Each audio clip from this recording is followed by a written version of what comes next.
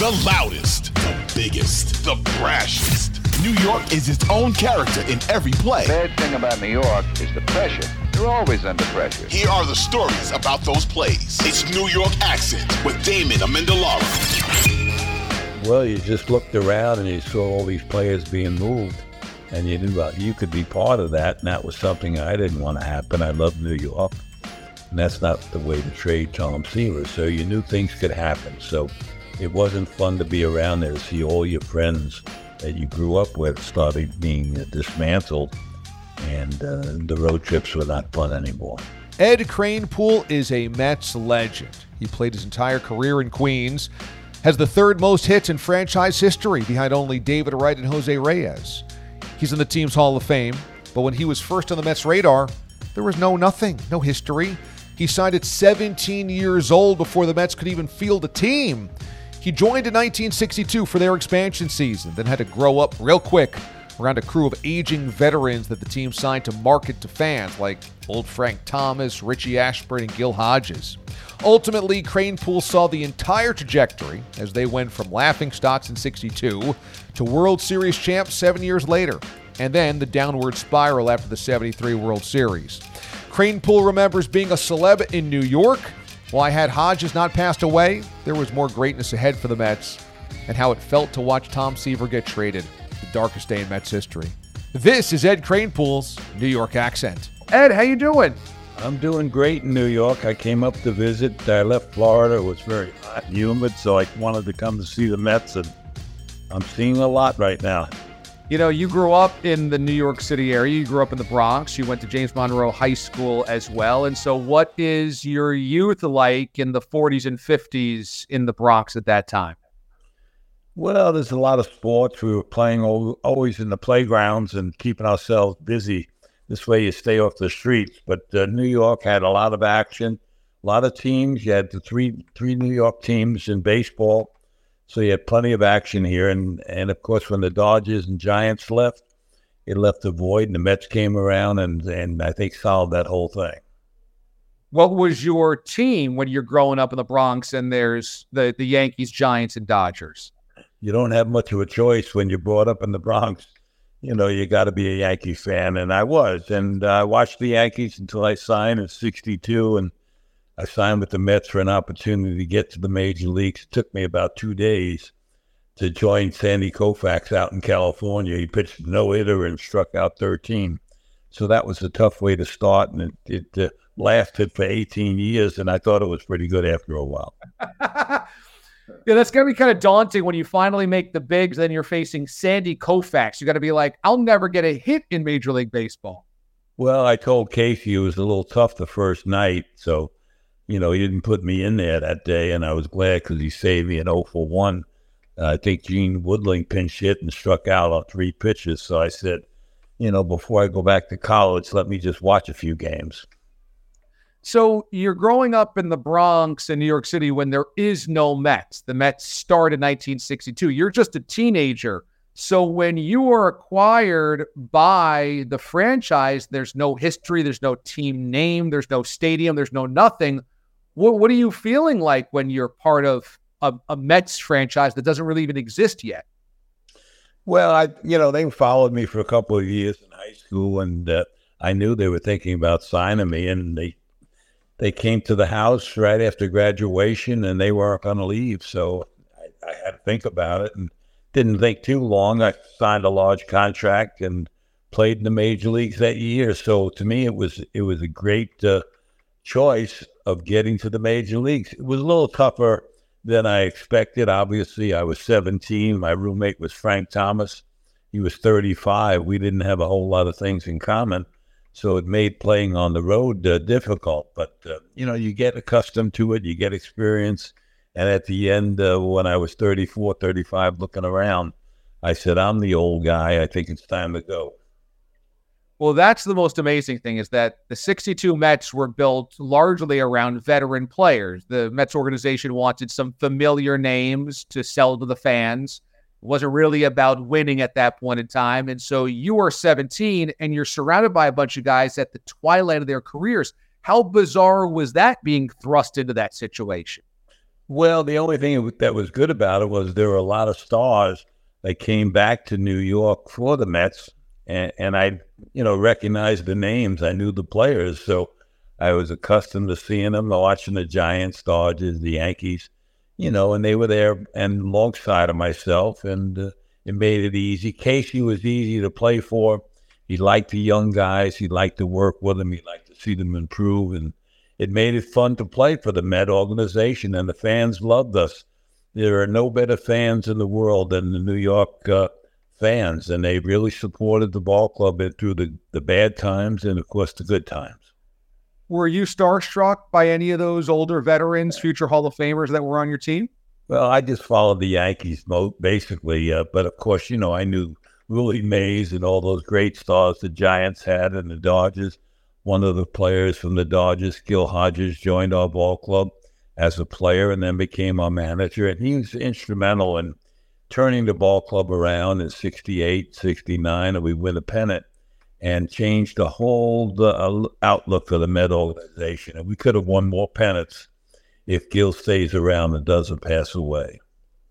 Casey Stengel, as you said, was your first manager, the first manager in Mets history. What was that experience like? He had so many years with those incredible Yankees teams, so many championships. Then he kind of played a bit of a clown prince role as almost a fan character for the Mets. What was that like? Well, he did that really to take the pressure off the players. He knew we had a bad ball club. We had a lot of players at the twilight of their careers, and he was taking the pressure off them, handled the press and did it well, and he picked the young players that were joining the ball club, and he made it work. And he tried to work with us and try to improve us. And, he gave us the beginning. He took the pressure off the Met players, and, he was great to play for. I enjoyed it. He was always there for the young guys, willing to work with you, stay as long as you want. He was the first one at the ballpark, the last one to leave. So we had a good time with him, and he was always sticking up for the players. If you went out on the field and give your best effort every day for him, he was in your corner, and I'll tell you what, it made it fun. What was it like to be part of the worst team in baseball history, or one of them? 120 losses and still a modern-day record. Was there embarrassment or shame, or you're just 17 years old, so you're just loving life because you're actually playing big league ball? I was loving life. I'll tell you what, I didn't worry about losing 120 games. I was only there for part of that season. I expected us to win a lot sooner, but little did I know that one man can't lead a ball club. You need a whole team, and it took us 7 years to develop that, and of course we did. We were the first franchise, that was coming new into the league that won a championship, so we did it pretty quickly.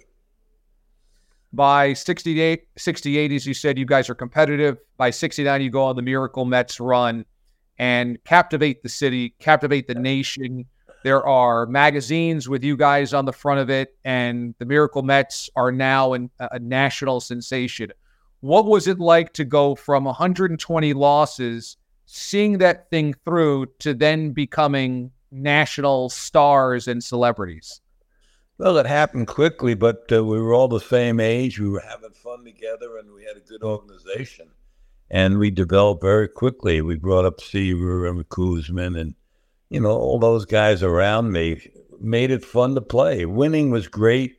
So losing is tough also. When you're losing every day, that's contagious, and so is winning. But I enjoyed winning a lot more. Like I said, when Gil passed, we took over another manager, Yogi Berra, that had, some luck on his side, and we won in 73. But we should have won after that, and we didn't. And, of course, a lot of things changed. And, 1979 came around pretty quick for myself, and I decided to retire. I had been on the roller coaster too many years, so we got out. But, it's not fun losing. And the Mets, I see them struggling right now. But hopefully they'll rebuild in a hurry and get back into it. The fans here in New York love winning, and, we'd like to see us in a pennant race. Gil Hodges is the manager of the 69 team that wins the World Series. He develops health problems. It passes away abruptly shortly thereafter. How many more pennants, how many more World Series appearances do you think there would have been for that team if Gil had stayed alive? Well, I know we would have won in '73. We lost that World Series in 7 games to Oakland, but we never got back into it. After '73, we went straight down, and it wasn't fun. Losing the second time around is not an enjoyable thing to have, especially when you're eliminated at the All-Star break. So it got tired, it got old, and, you have to get out if you're not having fun. What would Gil have done differently in '73 to where you guys would have beaten the A's instead of lost to them? Well, that would have been easy. He probably would have pitched George Stone in the 6th game, and we win the pennant. We don't have to wait. Use Seaver up early and, lose the 6th game with Seaver on the mound and then come back in the 7th with John Matlack, who was a good pitcher, but he wasn't Tom Seaver. And, of course, we had 9 guys to use on Sunday, but we were eliminated on Saturday, and that really took the heart out of the Mets. In '69, what's the moment that you go, oh, we got magic this year? This is our season? Because there were so many moments where it's like, wow, that happened. Wow, that happened. Wow, that happened. What was the one for you? I think when the ball hits the top of the fence against Pittsburgh and comes back into the field and Cleon relays it in to Buddy, we get the guy out at the plate. I mean, we saw so many miracles happening that all positive things on our side. And, we played good defense, good pitching, and we controlled the game. So we won a lot of games the second half of the season. Over 60 games we win. And, it makes it very competitive for us to catch 5 ball clubs, go past them, catch the Cubs. They were up by 10 games, and we wound up beating them by 8, 9 games. So, things really went well for us. But we were a good ball club. We beat the clubs we had to play. And we beat them every series, and we beat the Cubs. They'd come in from 4 games. We'd knock them out 4 games. So that's a lot of games to pick up in a hurry. But it was good. And, Gil taught us the proper way to play the game, pitching and defense, and the club to scores, enough runs. Going to win, but we didn't score a whole lot of runs, but we scored enough with our pitching and defense. We didn't give up any, and that's the important thing. Being part of the '69 Mets is a little bit like being part of the '86 Mets. You live forever. You're a legend forever just by being touched by that experience. And fans nearly 55 years later still adore you guys in '69. How did being part of that team that season change your life? Well, I think, we won the pennant at the right time. There were a lot of things happening in the world back in '69 with the Vietnam War. All the different things, Woodstock, a lot of crazy things were going on. The country was in uproar, and a lot of things negative. And they gave people something to think about other than everyday life and watch the Mets. And we drew a lot of fans, and, it really was great. And everyone seems to be there, want to be part of it. So you win the pennant on the right years, and nobody lets you forget it. What's it been like to have a lifetime of being born a New Yorker and winning an iconic championship in New York, and it clearly being part of your identity for the rest of your life? Well, you can't walk anywhere. You can't go anywhere in New York because there's always somebody that, wants to talk about '69. It was a great time in New York, and it's been tremendous for myself. I've enjoyed it. I've enjoyed retirement. I've met a lot of nice people. New York's a great town, and especially when you win. That to me is the key to sports. It's great to play, but you want to win a championship and put your name on the city, and we were able to do that. I think the best part of the entire run was the Ed Sullivan Show, and you guys all going on there and singing "You Got to Have Heart." To me, that's the highlight of the '69 season.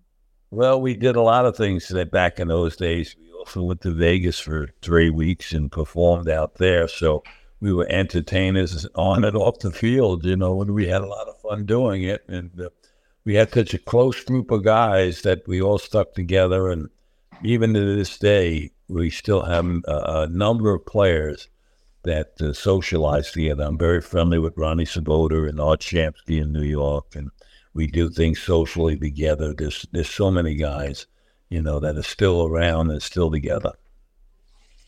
What was a couple of days in the late 60s in Vegas with a bunch of 20-something guys from New York that just won a championship? That's got to be a pretty wild road trip. It was a fun trip there. We were there 3 weeks. We could have stayed another 2 or 3 weeks. They invited us to continue to stay on the road. We were really not entertainers. We're not singers. We're not comedians, and we tried to do it. We did it for a couple of weeks, and we were the second leading drawer out there. And good enough to stay, but not good enough for us. We decided not to stay there, and we left.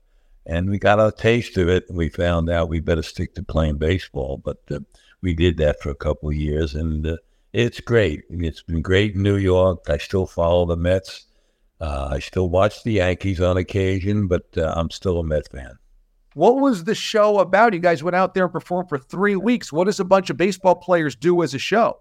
Well, we had a great film clip out there showing us how we messed up so many times and lost ball games, how we started making great plays and, winning a lot of games at the end. And we had a song, The Impossible Dream, and they had lyrics to it. Stretching around baseball, and it became a great show, and the people loved it. So we enjoyed ourselves out there, and I'd probably like to do it again now, but I better think twice. You were part of a team that won a championship in 69, went back to the World Series in 73, but by the time we get to the mid to late 70s, the wheels had come off the franchise, ownership had changed, and you guys were one of the worst teams in baseball. How difficult was it for you to stomach all of the losing towards the end of your career after all the winning that you had been part of? Well, it's not fun to go to the ballpark, and when it's not fun, you can't enjoy yourself, and you might as well get out. I mean, if you can't enjoy yourself playing, that's the time to leave. And it wasn't fun. We had ownership change internally. It wasn't sold. It wasn't sold till after the 79 season, and that's when I knew it was time to go. But it just is not the same. Baseball is there to have fun, win some games, enjoy yourself, love New York, and go about your business. But, it's tough. And right now, I'm sure the ball club is struggling, and, they're looking forward to rebuilding in a hurry. New York is a tough town when you do lose. But the Mets are trying, and they keep trying to put things together, different players, and they'll come up with an answer. They've got a good ownership over there. Mr. Cohn is trying his best. He's putting his money where his mouth is, and, he's spending his money, and just the players are not producing right now, so he's got to do something, and that's what they're trying. When Tom Seaver is traded, it is kind of seen as the darkest moment in franchise history. It is certainly the end spiritually of the 69 and 73 teams, and it really plunges the team into darkness for a while. What was it like to be a teammate and to watch the franchise be traded away? Well, you just looked around and you saw all these players being moved, and you knew you could be part of that, and that was something I didn't want to happen. I love New York. I wanted to stay here, but things were moving around, and when you trade the franchise on the team, you either get great players for them or you don't. I think the Mets made a bad trade with that. Tom Seaver, they picked up 4 players that Cincinnati wanted to give us, and that's not the way to trade Tom Seaver. So you knew things could happen. So it wasn't fun to be around there to see all your friends that you grew up with started being dismantled, and the road trips were not fun anymore. Did that suck the heart out of the team when they traded away Seaver? I think what sucked the heart out of the Mets was us losing, the 6th game of the series against Oakland. We should have won that. We're up 3-2 going to Oakland with 2 games to play, and our 2 best pitchers lined up to pitch, and we lose. It took a lot out of us, and we never were the same. We never came back. We never really tried to win a pennant. We were trying, but the results were not there. But, the 86 team came around and they won, and the Met organization rebuilt itself. And, now you just have to root for them as a fan. It's different to win in New York. I mean, that's why we do this show, New York Accent. It's just different to win in New York. What is the energy like around a victory. You guys did Canyon of Heroes, parade down Broadway. What is that experience like to do it in New York? Well, there's no better experience because the people will be out there. They'll support you for anything. They'll come any place, anywhere. They'll show up. They'll have fun. They'll enjoy themselves. And, it's great to be around because they don't let you forget. They want to talk about it. They're very vocal, the people in New York, and they're willing to come out and support you. And it's a lot of fun. 50 years after the fact, you win a pennant in 69. They're still talking about it as if it happened last week. The older guys are telling the young guys exactly what happened. So, it's always fun to walk around in New York. That's why I came back from Florida. Wanted to be in New York, see my friends, talk about the good old days, and go on from there. One of the most amazing stories about your life is you needed a kidney transplant, and that was made possible by a Mets fan donor. How did that connection come about? Well, we couldn't get one, and it looked like time was running out. We were getting down to the point where I needed dialysis, and we had to do something. So the Mets got behind me and helped me. They gave me a tremendous amount of publicity. Mr. Wilpont and the family, who control the ball club, really reached out. And we had the miracle. Somebody came out and it was a perfect match for myself. And it worked out well, and we got involved in that. And the second miracle was my wife came down, and she got sick. And we had a miracle with her. She beat prostate cancer, which was tremendous. And, we look forward to having a lot of good days together. So I had 2 miracles in the last 2 years. So I didn't think we'd have another one. So I wrote a book and told about the good times with the Mets and just life going on. Life is good for Ed Kranepool? Well, it certainly is. After 2 miracles, we both survived, and we're both here, and we're having a good time together. The book is The Last Miracle, as the 18-year journey of Ed Kranepool throughout the amazing New York Mets organization. He has written a brand new book. It is available right now, including on Kindle and hardcover at Amazon.com. He is the all-time leader in games played for the New York Mets. He's 3rd all-time in hits for the New York Mets and played 18 seasons with the franchise, the only franchise he ever played with.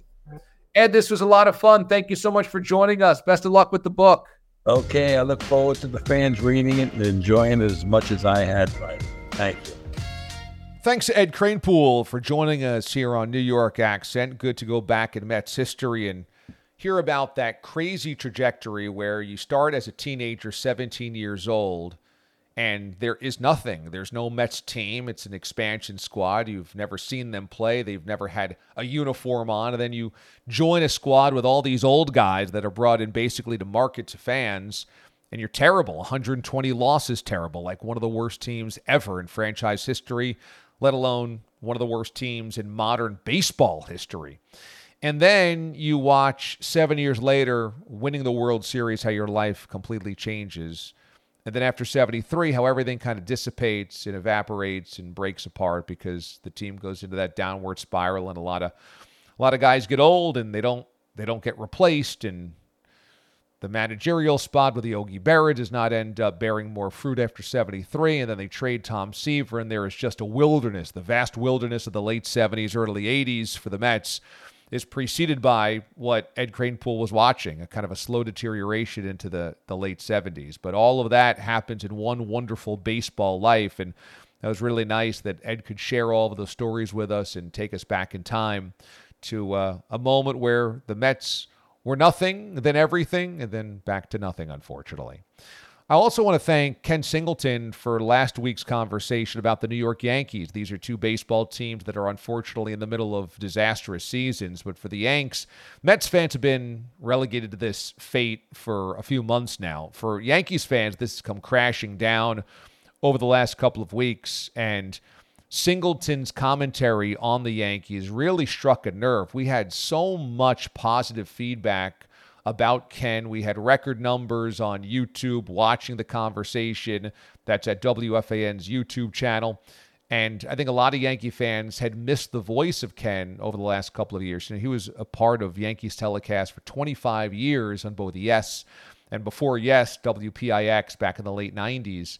And Singleton just has a voice of reason, a voice of composure, but also has a lifetime in baseball, so he knows what he's watching. And he sees a team that, as he pointed out, has just made some really bad, stupid baseball IQ decisions. And he pointed out the fact that, this is a franchise that sometimes is buried by its own history, and where everything is kind of compared to the great years, they can kind of succumb and kind of get buried by that. And that was an interesting observation from Ken Singleton. And then also just his stories about not even being a Yankee ever in his career, but being so familiar with the organization because he grew up here in New York and he played youth baseball in the Bronx, and he had family members that grew to know George Steinbrenner and his uncle specifically. And that led George to invite Ken's family to every Yankee game that when they hosted the Orioles, when Ken was a member in Baltimore of the Orioles. And so there always grew this kind of bond. And then George tried to trade for him a couple of times, but the Orioles would not trade him away. And he was part of the 1983 World Series championship, the last one in Orioles franchise history.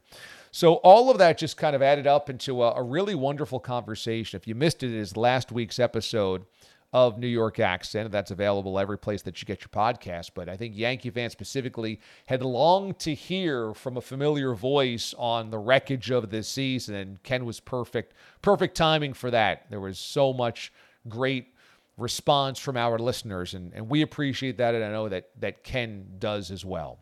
So that'll do it for this episode of New York Accent. As always, you could subscribe on your favorite podcast platform, wherever it is that you get your pods. Just find New York Accent and hit subscribe. That helps you get all of them, and you can go back and listen to the entire catalog of New York Accent episodes. Time to turn the page to football here shortly, because the baseball season is just about up in smoke, and it's not even September yet. But I think it's full-on time to go football at this point in time, and so we will focus on Jets and Giants and the players that played here in New York or are from New York on the gridiron coming up here in coming weeks.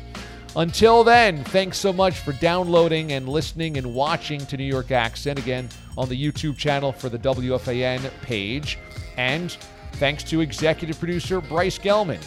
I'm D.A., Damon Amendolara. You can usually catch me weekday mornings across the CBS Sports Radio Network. Until next week, this is New York Accent, an original Odyssey series.